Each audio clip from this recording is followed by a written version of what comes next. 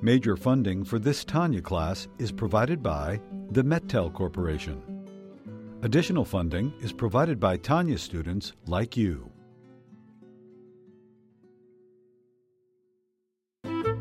Lessons in Tanya. The Tanya of Rabbi Schneur Zalman of Liadi, taught by Rabbi Ben Zion Krasniansky. Tanya's text elucidated by Rabbi Yosef Weinberg.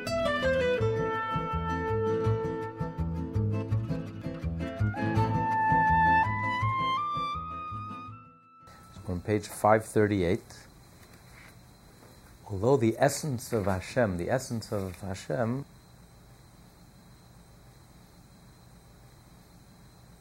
is not affected, is not excited or impressed by light, by the light, by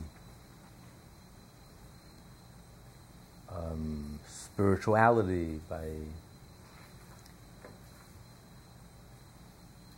just like he's not impressed by ego, the opposite of light, darkness. He's not impressed by light, he's not impressed by darkness, doesn't get excited.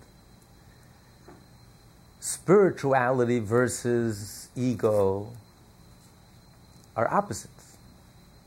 A person who is a kind, loving person, it bothers him. It bothers him when he sees selfishness, self-centeredness, self-absorption. It bothers him. He's in opposition.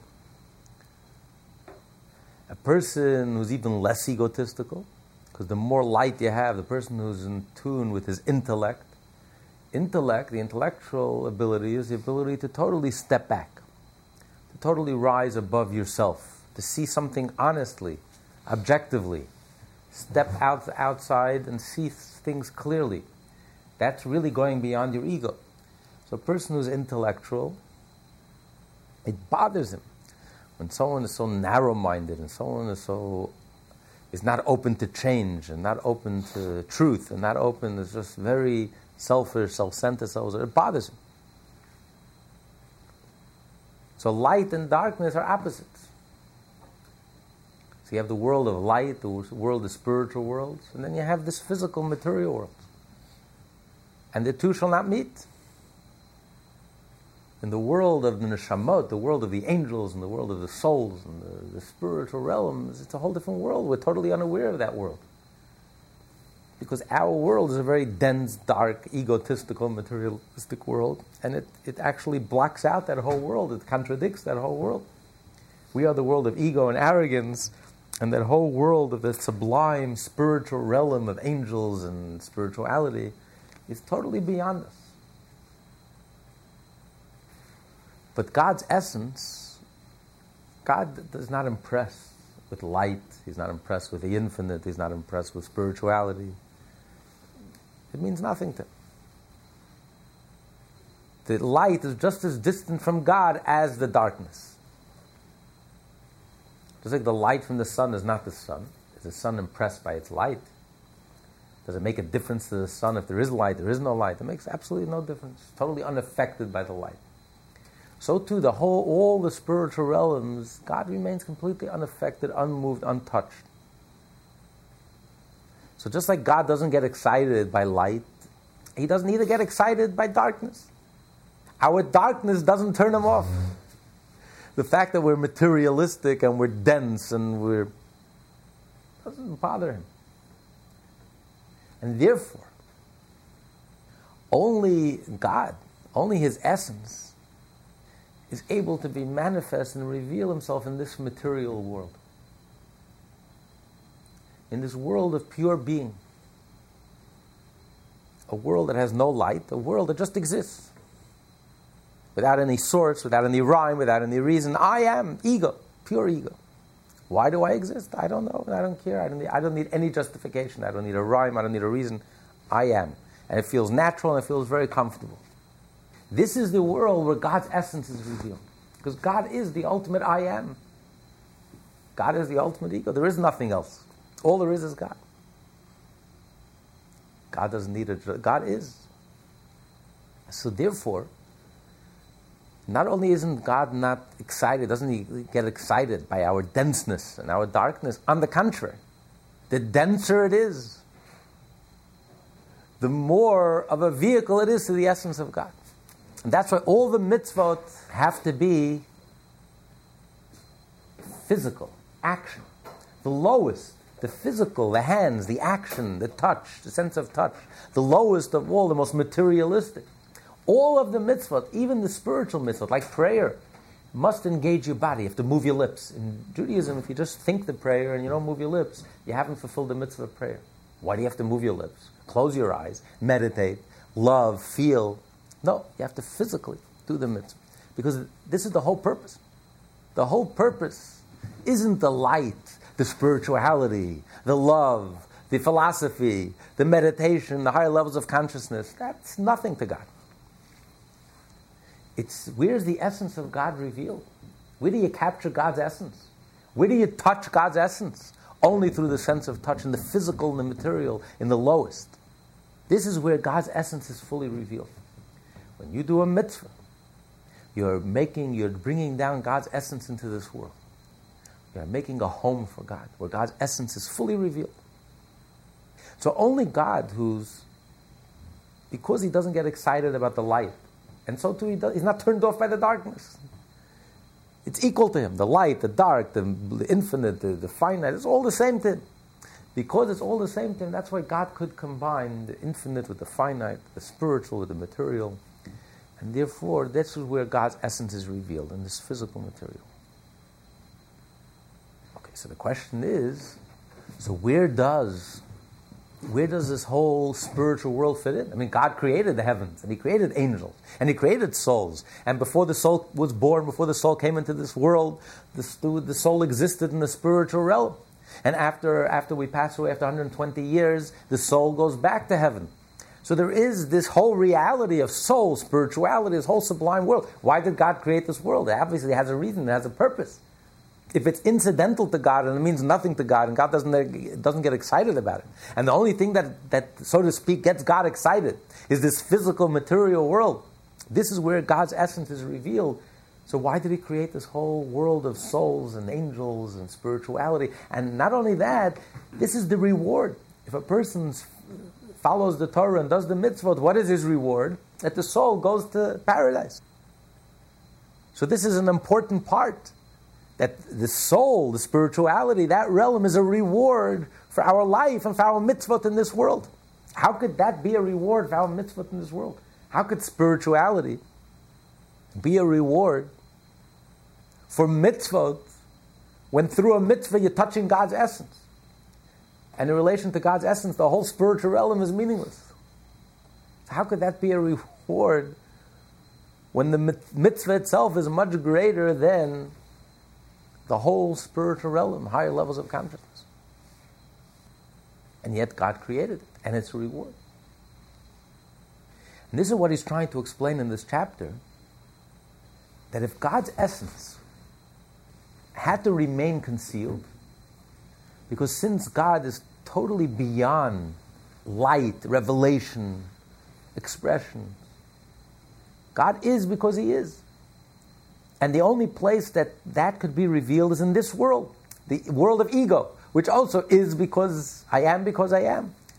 So this is the only world that can express God's being, God's essence. But if God would remain limited, that he cannot reveal himself, that would be a limitation on God.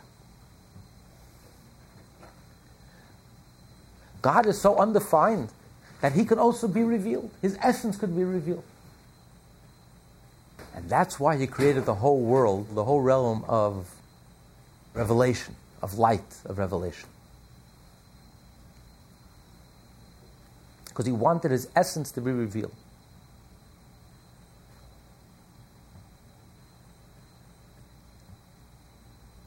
So the world of spirituality is not an end in itself. That's the problem with Kabbalah. People get lost in Kabbalah, that they divorce and they detach Kabbalah from mitzvot. As if, God forbid, Kabbalah is something in itself. Kabbalah in itself is nothing. Zilch. Zero. Absolutely meaningless. It's only when it's in the context of Torah and mitzvot. When you do the mitzvah and you do it with passion, with love, with awareness, with mystical feelings, that's what God wanted. God wanted that the home that we make for Him should be an illuminated home, a bright home, a warm home, a welcoming home. So therefore, the more refined you are, and the less egotistical you are, and the more egoless you are, the warmer you are, then that's the home that God wanted. God wanted not a loveless marriage. He wanted a marriage, filled with love. You walk into the house, you can feel that this marriage is filled with love and with feeling and with sensitivity. So God also wanted us. We're married to God. We're doing the mitzvot. He didn't want us to do the mitzvah cold-bloodedly and just doing it by rote, mechanically, doing the obligation. He wanted us to feel. We should love Hashem. We should think about Hashem. We should understand godliness. It should grip our minds. It should engage our minds. It should engage our heart. It should engage our being. And then God's essence is revealed. Then He's at home, but the home is lit up. It's warm, it's lit up, it's welcoming. That's what God wants.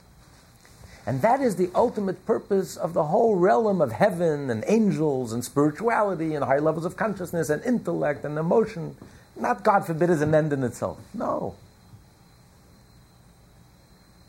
But He wanted us to invest all of these assets, all of these abilities, the infinite and the light and the refinement and egolessness into our mitzvot.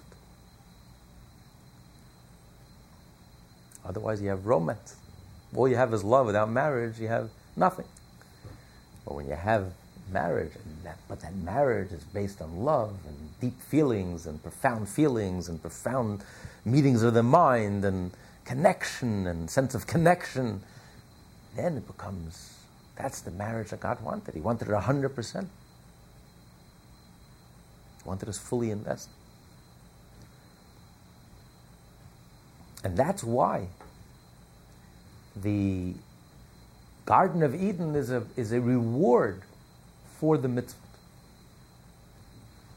Because when you do a mitzvah, and you do the mitzvah properly, with a sense of egolessness, a sense of self-nullification, with a sensitivity, a spirituality, a connection, a sense of awareness, a sense of love, then the mitzvah comes alive.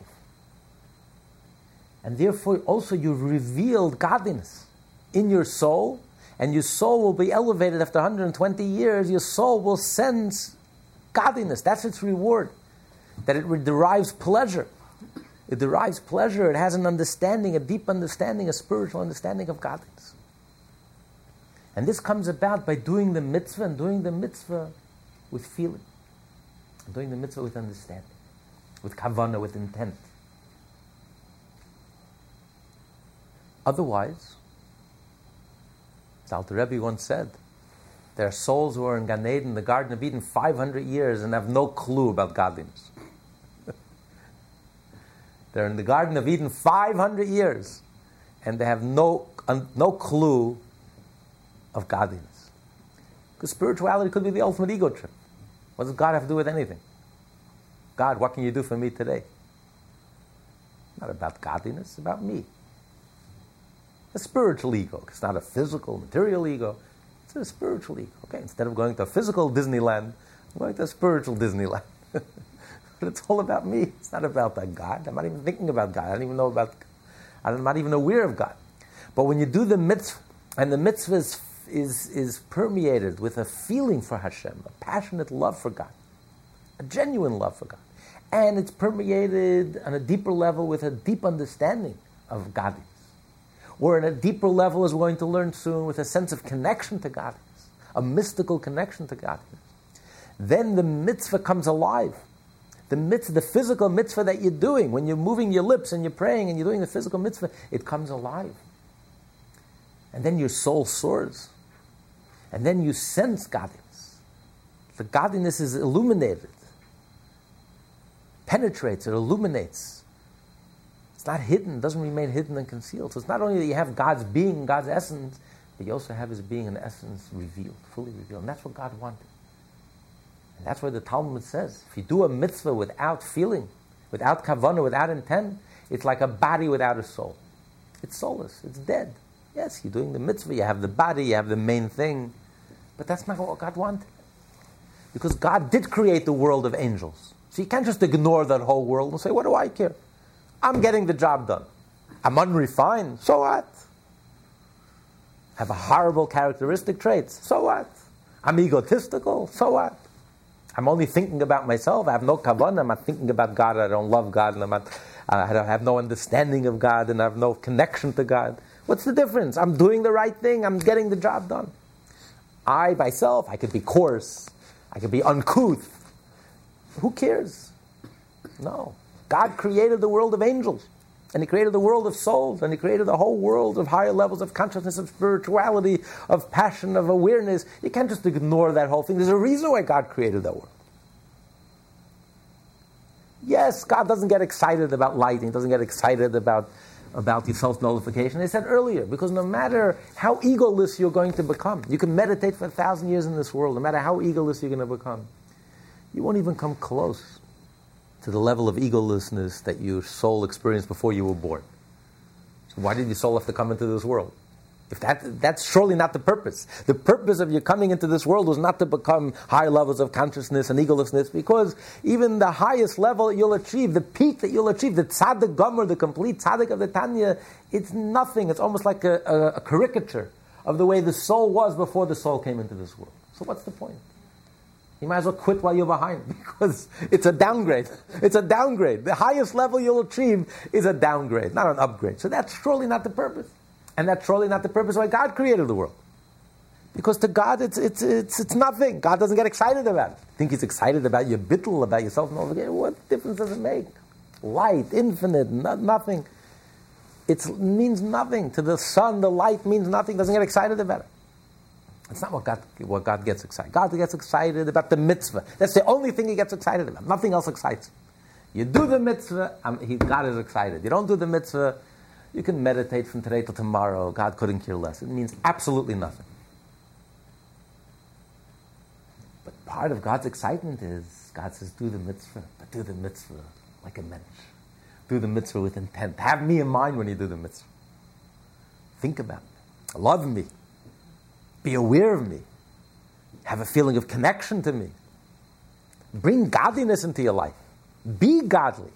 Not only do godly, feel godly, think godly, act godly, and your whole being should become permeated with godliness. That gives God the ultimate pleasure. So of course, if you have a choice between just intent, just spirituality, or just the mitzvah, which one would you choose? Clearly the mitzvah. And just spirituality means nothing. The mitzvah, the bottom line is, you've got the deed done, the deed is done, you're here, you're in. You made the plane, you're on the train, you're here. But don't sit in fourth class. You're already on the train. Do the mitzvah like a mensch. Do the mitzvah with heart, with soul, with pleasure. Feel it, mean it, love it, be inspired by it, be changed by it, be moved by it, be open to change, be open to grow, become a little less egotistical, become a little more egoless, become deeper, higher, broader. That's what God wants. So God wants the whole thing, the full package. Don't do anything half-hearted. You do it 100%. With every fiber of your being, every bone in your body. That gives God the ultimate simcha. And that's why, that's a reward. When a Jew does a mitzvah, and he does the mitzvah with intent, depending on the level of his intent, that's where his soul goes after 120 years. If he did the mitzvah just based on the natural love that every Jew has, every Jew is born with a love to God because we're Jewish, and therefore we just have an innate natural love that we inherited from Abraham, Isaac, and Jacob, and Sarah, Rebecca, Rachel, and Leah.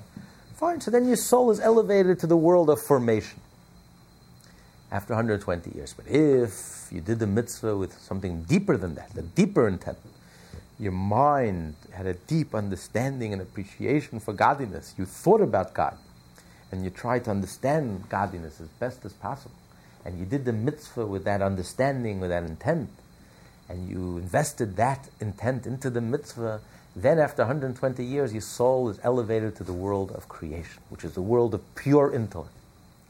And every day your soul will go from strength to strength, from one level to a higher level, with a deeper understanding, which gives you more pleasure and more pleasure. And this is the result of the mitzvah. The reward of the mitzvah is the mitzvah itself, because the mitzvah, the understanding that you get for godliness is derived from the mitzvah. Since you've done something godly, and you've done it with intent, with kavanah, your mind was totally focused on the mitzvah, and what you're doing, and the godliness of the mitzvah. Therefore, the reward will also be that the mitzvah is elevated, your soul is elevated, and after 120 years, you will enter the realm of pure intellect. And the soul will bask and delight in pure pleasure. Every day you'll have a new insight in godliness, a deeper understanding of godliness, a new understanding of godliness, and even a deeper understanding of godliness. And it's infinite. God is infinite. So every day the soul could discover something new and a deeper understanding, a deeper insight, which gives the soul such ecstasy, such pleasure. Nothing in this world could possibly even compare to the pleasure and the bliss that the soul will experience after 120 years. Every day growing and learning something new and understanding something new, and which brings a new pleasure, a new level of pleasure of godliness. And this becomes a life of the soul, the other world, life after life. The real life, where the soul really delights and finds real pleasure. But that's just a temporary parking place. The soul is temporarily parked in heaven. What's the ultimate reward? The ultimate reward is Tchiyat HaMesim, the resurrection of the dead. After Mashiach comes, all the souls that are parked in heaven for thousands of years can't wait to come back in a bodily form. Because ultimately, this is the rendezvous. This is the place where we come face to face with the essence of God. Not the heavens and not the heaven of heavens, not the realm of spirituality, even the highest levels of consciousness. The ultimate essence of God, the being of God, and the very essence of God is revealed ultimately in this material world. This is where God feels at home. This is where God's essence will be fully revealed and manifest when Mashiach will come. And how does this happen? We make it happen today. Today. Every time we do a mitzvah, every time we study Torah, and we take our hands and do a mitzvah, move our lips and read the words of prayer, and do a mitzvah, and we study the words of Torah by moving our lips. Every time we do something physical and we're doing a mitzvah, we're taking another portion of this physical world, and we're transforming it into something divine, into godly. We're drawing down God's essence into this world. Now it's hidden. Now we don't see it. We don't sense it. Mashiach will come. When every last Jew all over the world will be finished elevating his or her portion of this world, then collectively we'll have elevated the whole world. And today, Jews are literally in every corner of the world. Judaism is flourishing. You have 3,600 Chabad houses like this, literally in every corner of the world, homegrown communities. So Judaism is flourishing literally in every corner of the world. So now, all the bases are loaded. We're in the 9th inning. We've already mission accomplished. We've already elevated. And every individual Jew and all the Jews collectively and throughout all the generations have already elevated every portion of society, every portion of this world. And now we're just waiting for that critical mass, that moment, that split second, that moment when it'll all come together. And like the light switch will go on and suddenly we'll sense godliness. This world will become a paradise because you'll feel the essence of God. You walk down the streets, you'll sense holiness and godliness and truth, and the world will become transparent. So this is all a result of our actions. So Mashiach is a very activist program. It's a program that we all roll up our sleeves, every one of us, and we're all making it happen. I mean, every time you light a Shabbos candle, and every time you put on tefillin, and every time you do a mitzvah, you are making it happen. You are transforming, you're creating the ultimate miracle, you're transforming something material and dense and coarse, transforming it into something else entirely, something divine and sacred, holy, God's essence. But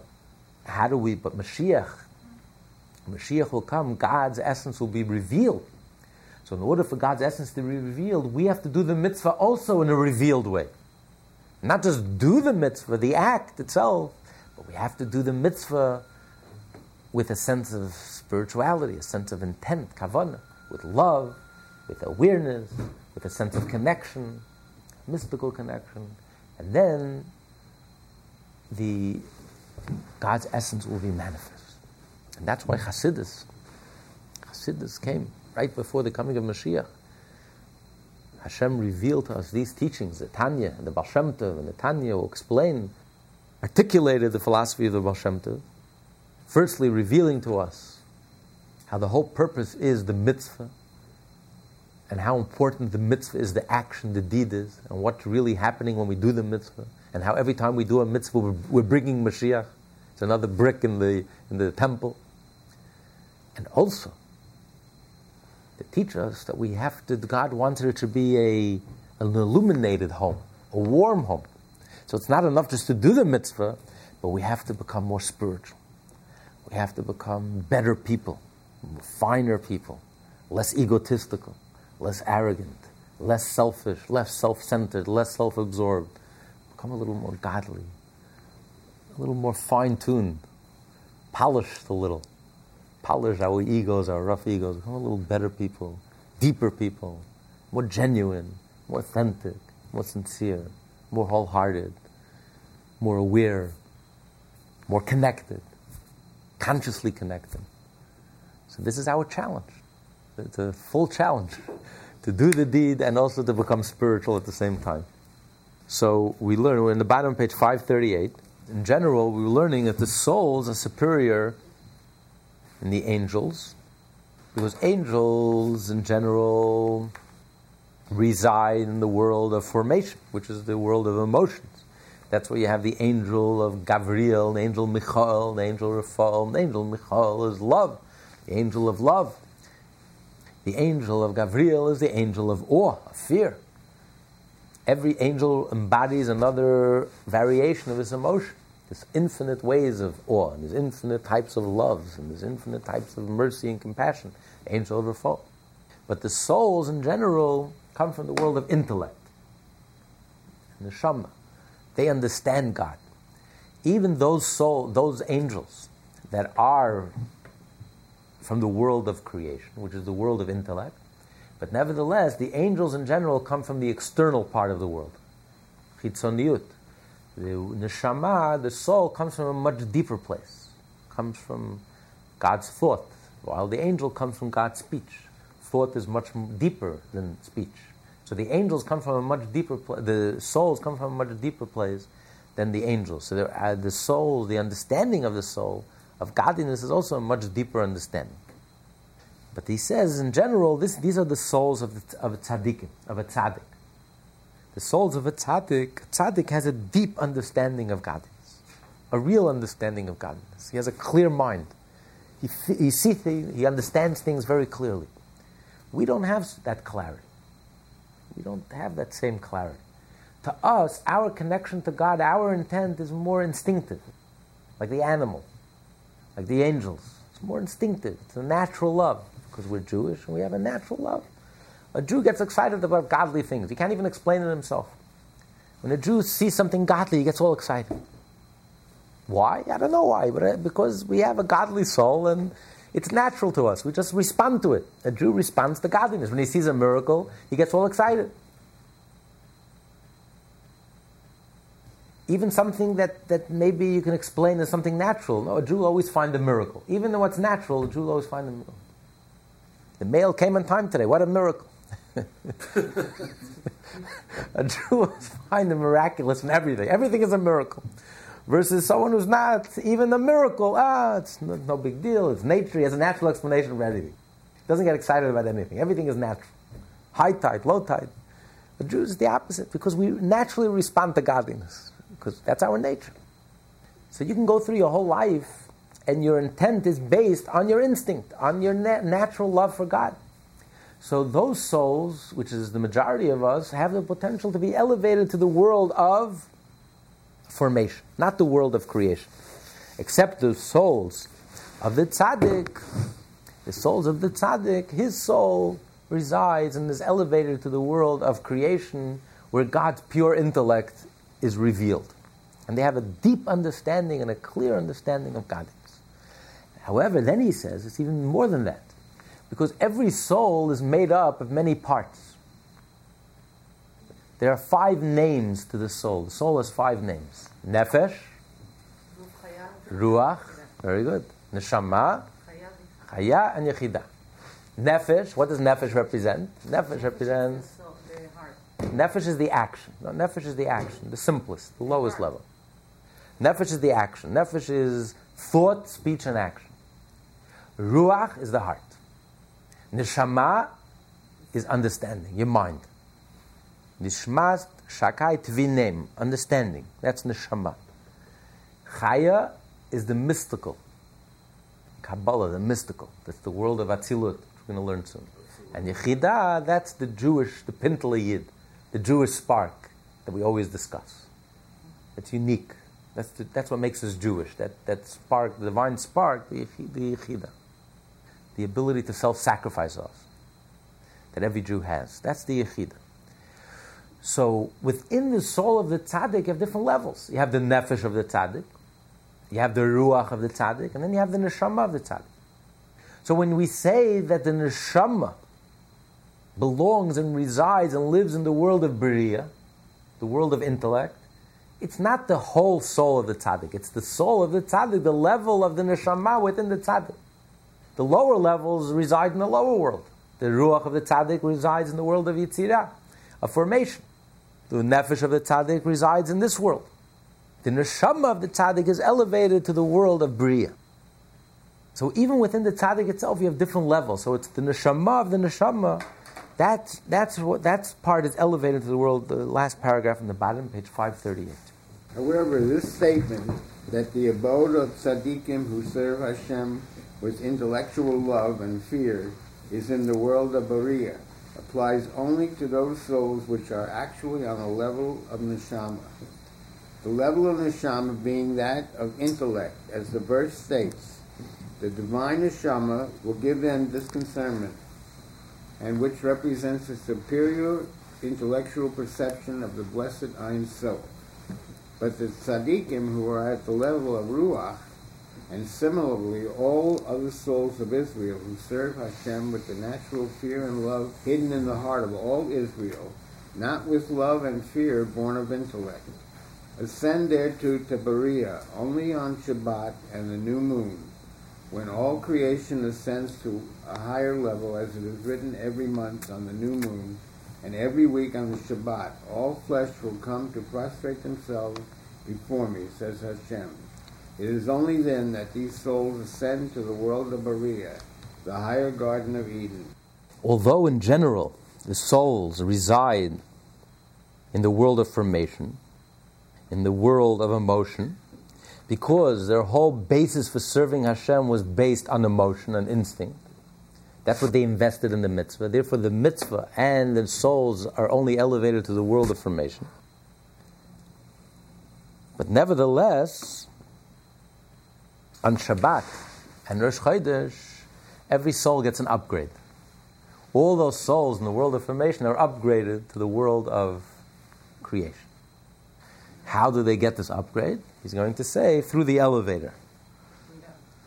The pillar, by means of... By means of the pillar that extends from the lower Garden of Eden, Yetzirah, to the higher Garden of Eden, the world of Beriah, which is called the higher Garden of Eden. In general, it says before a soul is elevated to a higher level, it has to go through 2 processes. One is, it has to dip itself in the river, a river, Nahar Dinor, to forget its previous experiences, and then, by way of the pillar, it's able to go up to a higher level. It's like the Talmud says that Rabbi Zera, who lived in Babylonia, and he was a master scholar of the Babylonian Talmud. When he moved to Israel, he fasted, the 100th fast, that he should forget the Babylonian Talmud, in order that he should be able to adopt the new way of learning, which is the Jerusalem Talmud, which is a much deeper way of learning, a much clearer way of learning. So he had to forget the previous way of learning in order to enable him to be able to learn the new way, because otherwise it would disturb him. In other words, when you go from one level to the other, when you grow, if you're going gradually, so one step leads to the next step. One step prepares you for the next step, which leads you to the next step, and you can grow all your life. You can go from one step to step to step and keep on growing higher. But what if you want to take a leap? We're not talking about a step.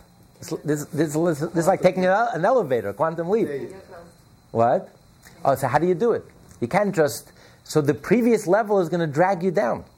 Because if you're still going to remember your old way of thinking, you're not open to learn a whole new way of thinking. So you have to forget the old way of thinking, and that enabled him to be able to leap to a whole new way of thinking. That's tricky, though. Yeah. And that's why the soul, when the soul comes in order to get into the Garden of Eden, has to go through the river to forget all the old memories. And then he also has to go through this pillar, this elevator, to reach the higher level. If that's true in our world, how much more so in Gan Eden? To get from one level to the next, to make a leap. We're not talking about a regular step-by-step. To go from the world of formation to a different world, the world of creation, it's a leap. You can't just climb a step. You have to take like an elevator to a different floor, to the skyscraper. It's a whole new leap. So the soul has to go through this process. The soul has to go through this amud, and when the soul goes through this amud, then it's able to reach this new level. It has to forget. It has to forget everything from its previous. It says before the soul goes into the Gan Eden, it has to forget everything from this world. Because if you still remember Chinese restaurants, and you still remember everything from this physical world, you can't. Yeah, after 120 years, if you still have memories of this world. You're talking about reverse, like coming back? No. I'm talking about going to Gan Eden after this life. Way like to go from when the soul leaves this world and goes to the Garden of Eden. So the soul, if the soul remembers the physical world, it'll get in the way. It can't enter into a pure spiritual realm. It'll interfere. It has to forget it. That's why it has to dip into the river, and then it has to go up the elevator, the amud, the beam. Top of page 540. Continue. By means of this pillar, the souls ascend there to delight in Hashem and to bask in the radiance of the Shekhinah. Such pleasure is the prerogative of the souls in Beriah, since the soul's delight is from its understanding and appreciation of godliness, to the extent that a soul is capable of such understanding. The intellect of a created being delights and derives pleasure only in that which it conceives, understands, knows, and grasps with its intellect and understanding. As much as it can grasp of the blessed Ein Sof light, through his wisdom and his understanding which radiate there, enabling the soul to perceive godliness. For as mentioned earlier, the Chabad of Atzilus, which the Alter Rebbe refers as his wisdom, his understanding, radiate in Beriah, for which reason Beriah is the world of understanding. With this, the Alter Rebbe concludes his statement that on Shabbat and Rosh Chodesh, the souls of other Jews who had not served Hashem with intellectual love and fear ascend to Beriah. There is a pleasure in the world of formation, which is the pleasure of pure emotion, deep emotion. But you can't compare the pleasure of emotions to the pleasure of intellect. When you understand something, and you understand something very well, you can't compare. The pleasure is so much deeper, so much more profound than the pleasure of someone who loves to love or loves to give. You can't compare the emotions. So you can't compare the pleasure. So on Shabbos and on Rosh Chodesh, every Jew is elevated. All the souls who are in the world of formation get an upgrade for Shabbos. They go to the hotel for Shabbos and for Rosh Chodesh. They're upgraded to the world of, they're boosted up to the world of creation. And over there they have a deep understanding of godliness, which gives them tremendous bliss, ecstasy, pleasure, indescribable pleasure. Now, the Alter Rebbe is going to explain why is it that only the souls get this elevation. Angels never get this elevation. Angels, in the world of formation, remain in the world of formation. So why is it so? Why do souls merit that every Shabbat and every Rosh Chodesh, they get an elevation all the way up to the world of creation. Why is that? Want to read them? Yeah, these souls who serve Hashem with natural love and fear are privileged to rise occasionally to Bria, higher than the angels, whose abode is in Yetzirah, as mentioned above, never rising to Bria, although they too, like the angels, serve Hashem only with natural fear and love. Why then is their service of Hashem considered superior to that of the angels? Because through their fear and love, the Sitra Achah clothed in their body is subdued.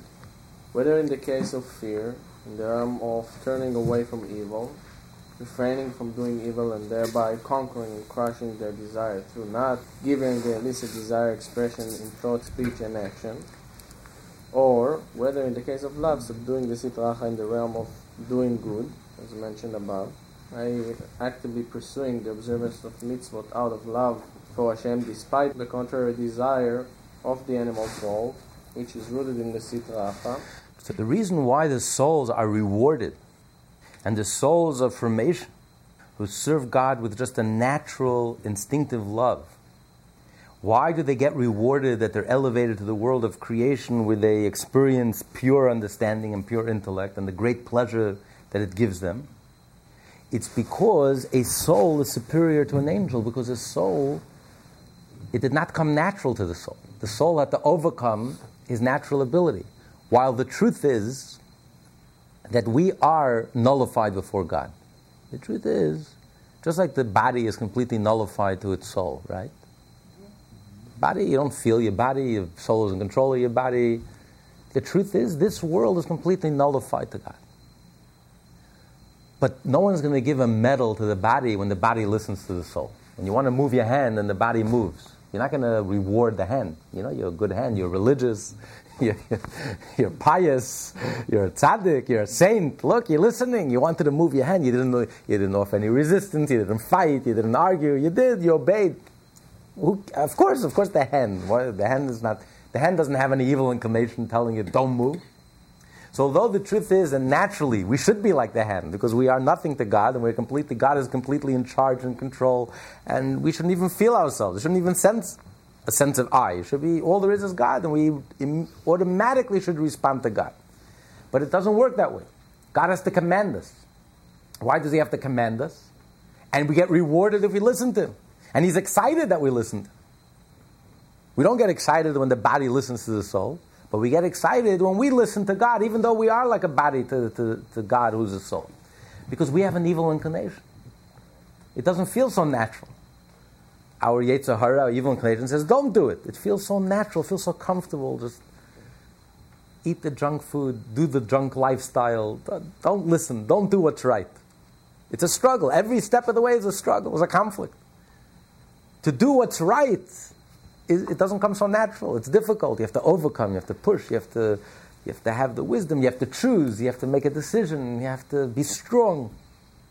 So therefore, since for us to do the right thing is such a struggle, and we have to overcome our natural tendencies to do it, in order to do it, therefore our reward is that the soul reaches a much higher place than the angels. Even though the motivation of the soul is the same as the angels. It's natural, it's instinctive, because we have a Jewish soul and we have a natural connection to God, a natural instinctive pull to God. And therefore we control ourselves. We're Jewish, we're going to act Jewish, we're going to do the right thing, we're not going to tell any lies, we're going to be honest, we're going to do the right thing, even though we're tempted to do the wrong thing, but we're going to overcome that temptation, we're going to do the right thing, we're going to find the strength, the discipline to do what Hashem wants us to do. But because it's a struggle, and angels don't have to struggle, and we do have to struggle, therefore we are rewarded that the soul goes to a much deeper place in the angel. And especially since we're doing it, we're choosing, meaning that there's intellect involved, there's an awareness involved. We're not just doing it naturally, instinctively, because we have to overcome our natural instinct to do something wrong. So therefore we made a choice, we made an intellectual choice. When you do a right thing, when you have the opportunity to do a wrong thing and you do the right thing, you know, a thief who doesn't have the opportunity to steal thinks that he's honest. That's not the definition of an honest person. An honest person is someone who has the opportunity to steal, who has the opportunity to do a crime and get away with it, and he chooses not to. I know I can do this. I don't want to live that type of life. I don't want it. I'm going to do the right thing. So it's an intellectual choice. You made a choice. You had the wisdom. You had the courage and the wisdom to choose. I can go here, I can go there, but I choose to do the right thing. And because you made that choice, and because it's an intellectual idea, therefore the soul could be elevated to the world of creation. Because the world of creation is the world of the mind, and every time you make a choice, it's really a choice of the mind. It's wisdom. You made a choice. You can go this way, you can go that direction, and you made a decision, I'm going to do the right thing. You made a decision that I am like a body and God is my soul, and therefore I'm going to do the right thing. The body should listen to the soul. The soul should be in charge. Instead of following my other nature, my other urge, my other instinct, my materialistic urge and instinct, my Yetzer Hara, my evil inclination, instant gratification, fun, junk lifestyle, I choose to do the right thing, to do the godly thing, to listen to my soul, and God is my soul, I'm His body. So this takes wisdom. To make that choice and to understand that choice, to understand the wisdom of it, that takes wisdom. So therefore, a human being automatically is superior to an angel. Because every choice that we make involves the mind. It's not just the heart. It's not just instinct. We're not like animals. We just do instinct. Because it's not instinctive for us. To follow God is not instinctive. On the contrary, instinctively we have urges and instincts, materialistic urges, materialistic instincts that pull us in the other direction. So it makes a choice. It takes courage. It takes a certain wisdom to be able to choose the right thing. So because our choices involve wisdom, involve the mind, therefore our choices are superior to an angel. So when we do Torah and mitzvot, we get the reward that at least on Shabbat, at least on Rosh Chodesh, even those souls who are in the garden, the lower garden of Eden, in the world of formation, which is basically the emotional world, because all their life they worship God based on instinct, because we're Jewish and we have a natural instinctive connection to God. But nevertheless, on Shabbos and Rosh Chodesh, we're elevated to the higher world. We take the elevator up and we're elevated to the higher world, the upgrade, the world of creation, the world of pure intellect. These souls, while in the physical world, had freedom of choice. They might have chosen evil, chas v'shalom, God forbid. Yet they chose good to subdue the Sitra Achra, so that Hashem's glory be elevated in all worlds, with an elevation similar to the superiority of light emerging from the darkness over ordinary light, as mentioned above. By dispelling the darkness of Sitra Achra, these souls added to the light of holiness. Thus, although these souls serve Hashem as angels do, with love and fear that are natural, not intellectual, yet their service ranks higher than that of an angel. For the soul acts out of free choice, while the angel is a creature of compulsive instincts, albeit holy instincts. Therefore, it is occasionally granted to the soul, unlike the angel, to rise to the higher garden of Eden in Bria. In the following paragraph, the Alter Rebbe will differentiate between the respective states of the souls on the one hand, and of their divine service, i.e. the actual Torah and mitzvah that the soul studies and observes. Okay, so he says that a person has freedom of choice, and they chose to do the right thing, so they break the Sitra Achra, as we learned earlier, that when a person breaks his nature, breaks the ego nature, breaks the instinctive materialist nature, and he overcomes the darkness, and he overcomes the distraction, and the urges and the temptations, you draw down God's light into this world, a much greater light than was previously manifest. Like the light that comes out of the darkness. It's a superior light. Not only you appreciate the light that comes when there's darkness, but the light that penetrates the darkness, the light is a superior light. So the light, the pleasure that you give God by overcoming the darkness is a much deeper light because it's a personal thing. See, when you're programmed, it's not personal. It's almost like a machine. The angels are programmed like a machine. It's predictable. It's programmed. There's nothing personal. A human being has a conscience. The conscience talks face to face with God. It's like person to person with God. Because when you make a choice, when you have to overcome your desire, your urge, your instinct, your natural instinct, it's personal. You're not just doing it because you're programmed. When you follow your nature, you're just programmed, following your nature. You can't help yourself. Animals, angels, it's predictable. All the laws of the universe are predictable. Everything is predictable, except a human being. A human being could make a quantum leap. A human being is unpredictable. I don't know what the outcome is. It could be this, it could be that. I can go either way. I can choose, I can overcome, I can rise above, I can succumb, I can surrender, I can be victorious. That's what makes it so exciting. I don't know what's going to be. You have freedom of choice. God gave us freedom of choice. And when you make that choice, it's personal. It's the conscious. It's like you're talking to God, I'm doing this for you. I'm not doing this for anyone else. It's for you.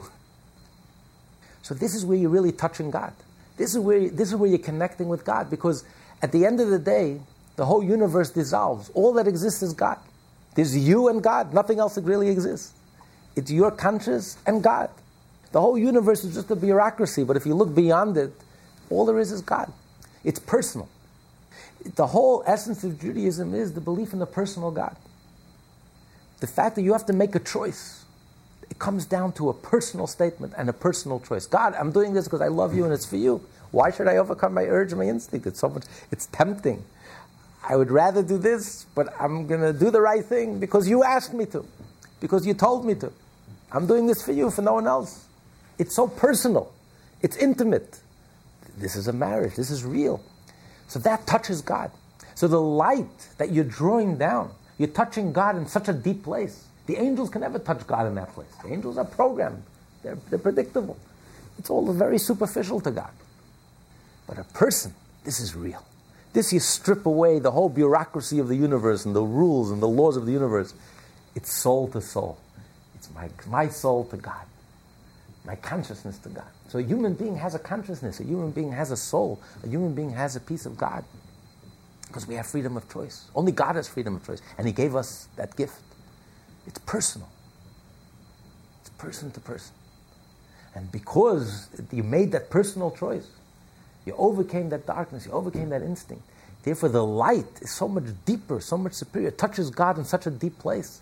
This is the superiority of light, that light that you generate is much more, transcends all the light that exists in the universe prior to it. And therefore that elevates you. That's why you reward it. The reward is a reflection of what you're doing, what you're accomplishing. Since you've dug very deep inside of yourself and you've touched something very personal, very real, and you've touched God in person, so to speak, person to person, collect call, person to person connection. So therefore the reward is also reflected in that the soul is elevated to a much higher level than the soul would be otherwise, naturally.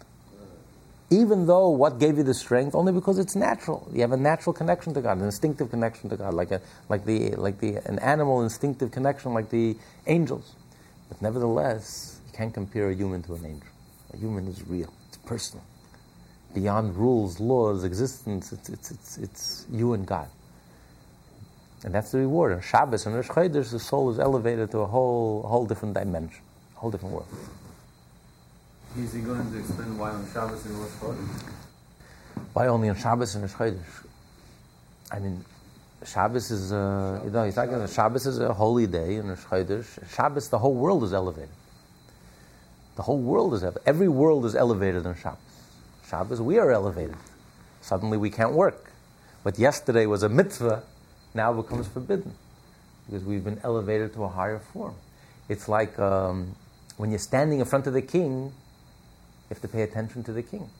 If you suddenly you would take out your beeper, you stand in front of the king and take out your phone and take out your beeper, you would be beheaded.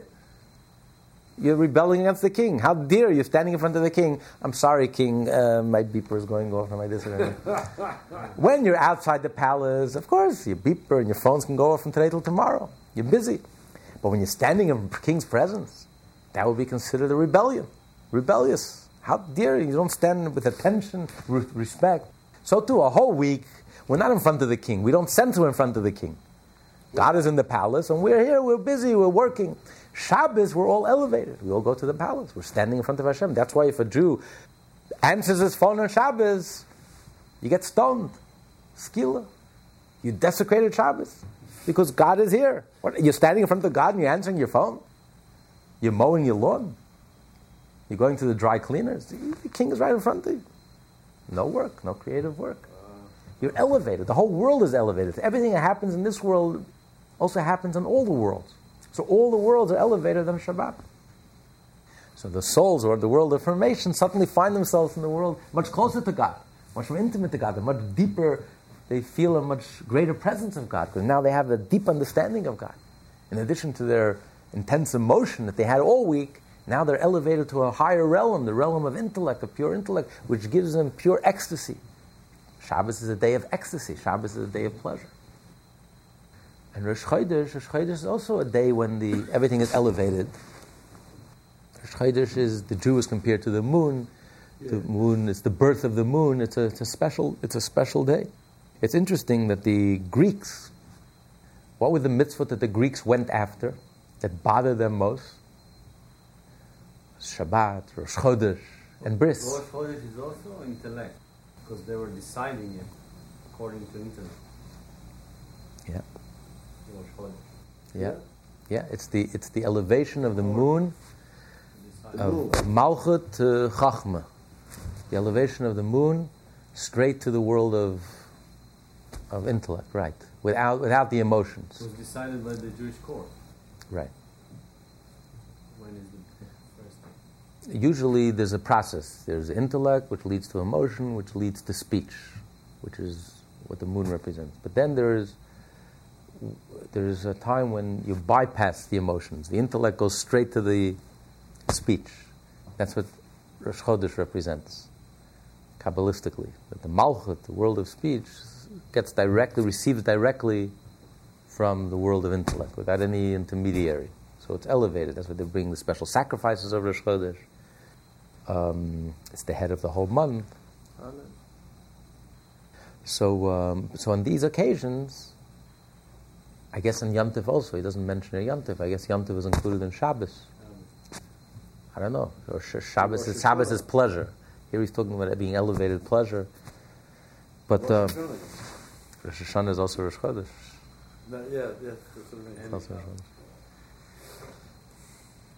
Okay, so till now, he explained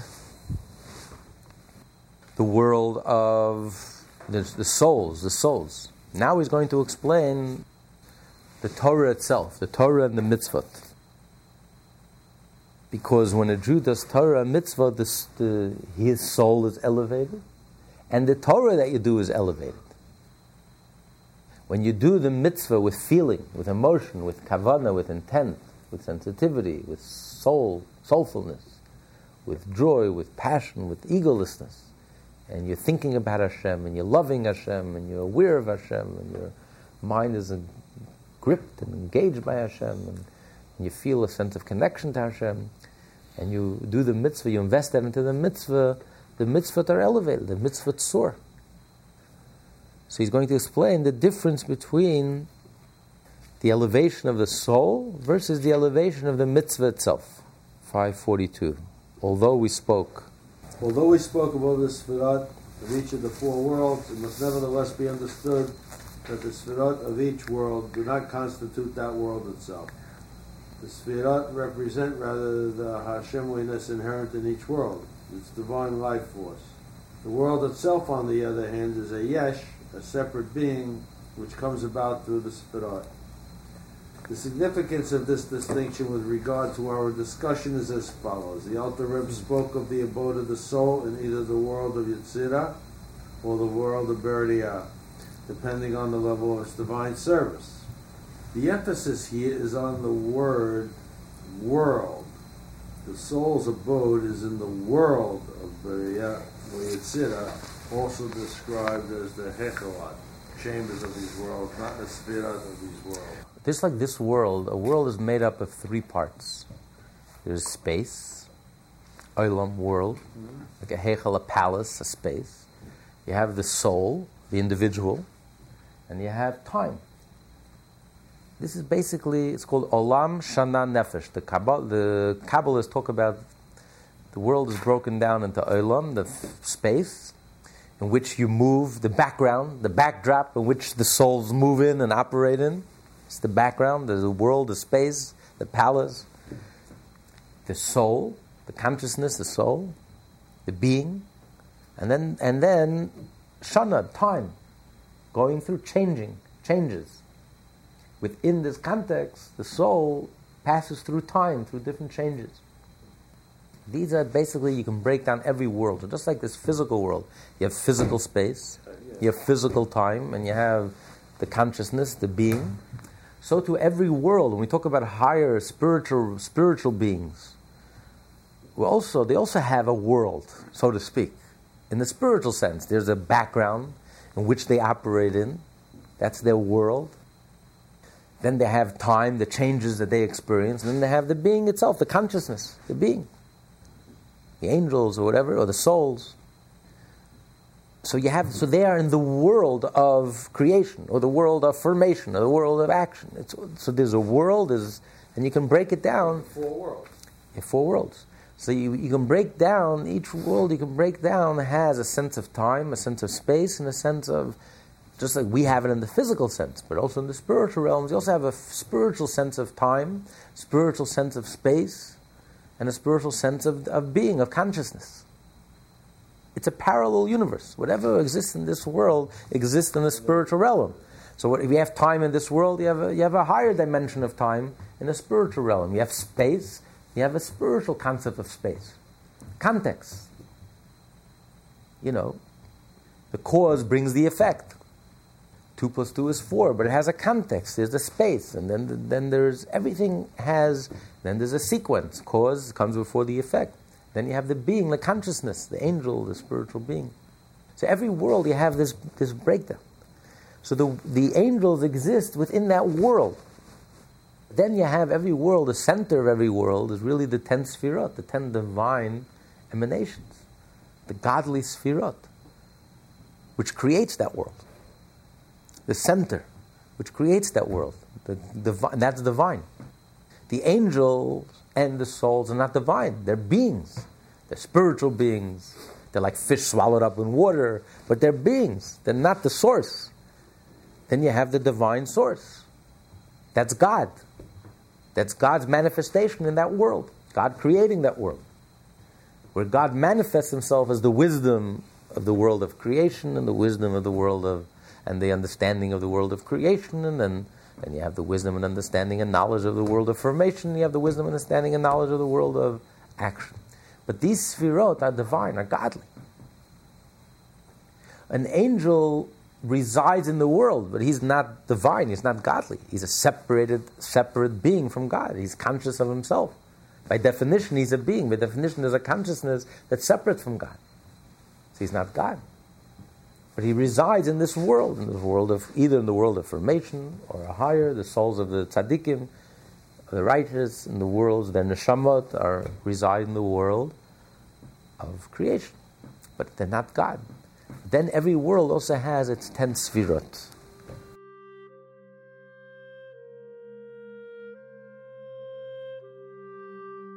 The Rebbe would always remind us that we are a unique generation. There's never been a generation like ours, and there never will be. We are the transitional generation, the last generation of Golus, of exile, and we will be the first generation of Geula, of redemption. What an awesome privilege we have, and what a sacred responsibility we carry on our shoulders. So what are we going to do about it? How are we going to bring the curtain down on the Golus once and for all? Well, Mashiach himself gave the secret away in his famous encounter with the Baal Shem Tov. He tells the Baal Shem Tov that when your well springs and the teachings of Hasidus will spread to every corner of the world, then and only then will Mashiach come. And therefore the Alter Rebbe sacrificed his life to carry out this directive to the Baal Shem Tov by writing and publishing the Tanya. And all the Rebbes sacrificed themselves to publicize and to expound on the teachings of the Tanya. And the Rebbe, the 7th, the Shabbos of all the Rebbes, published over 6,000 Tanyas, literally in every city of the world.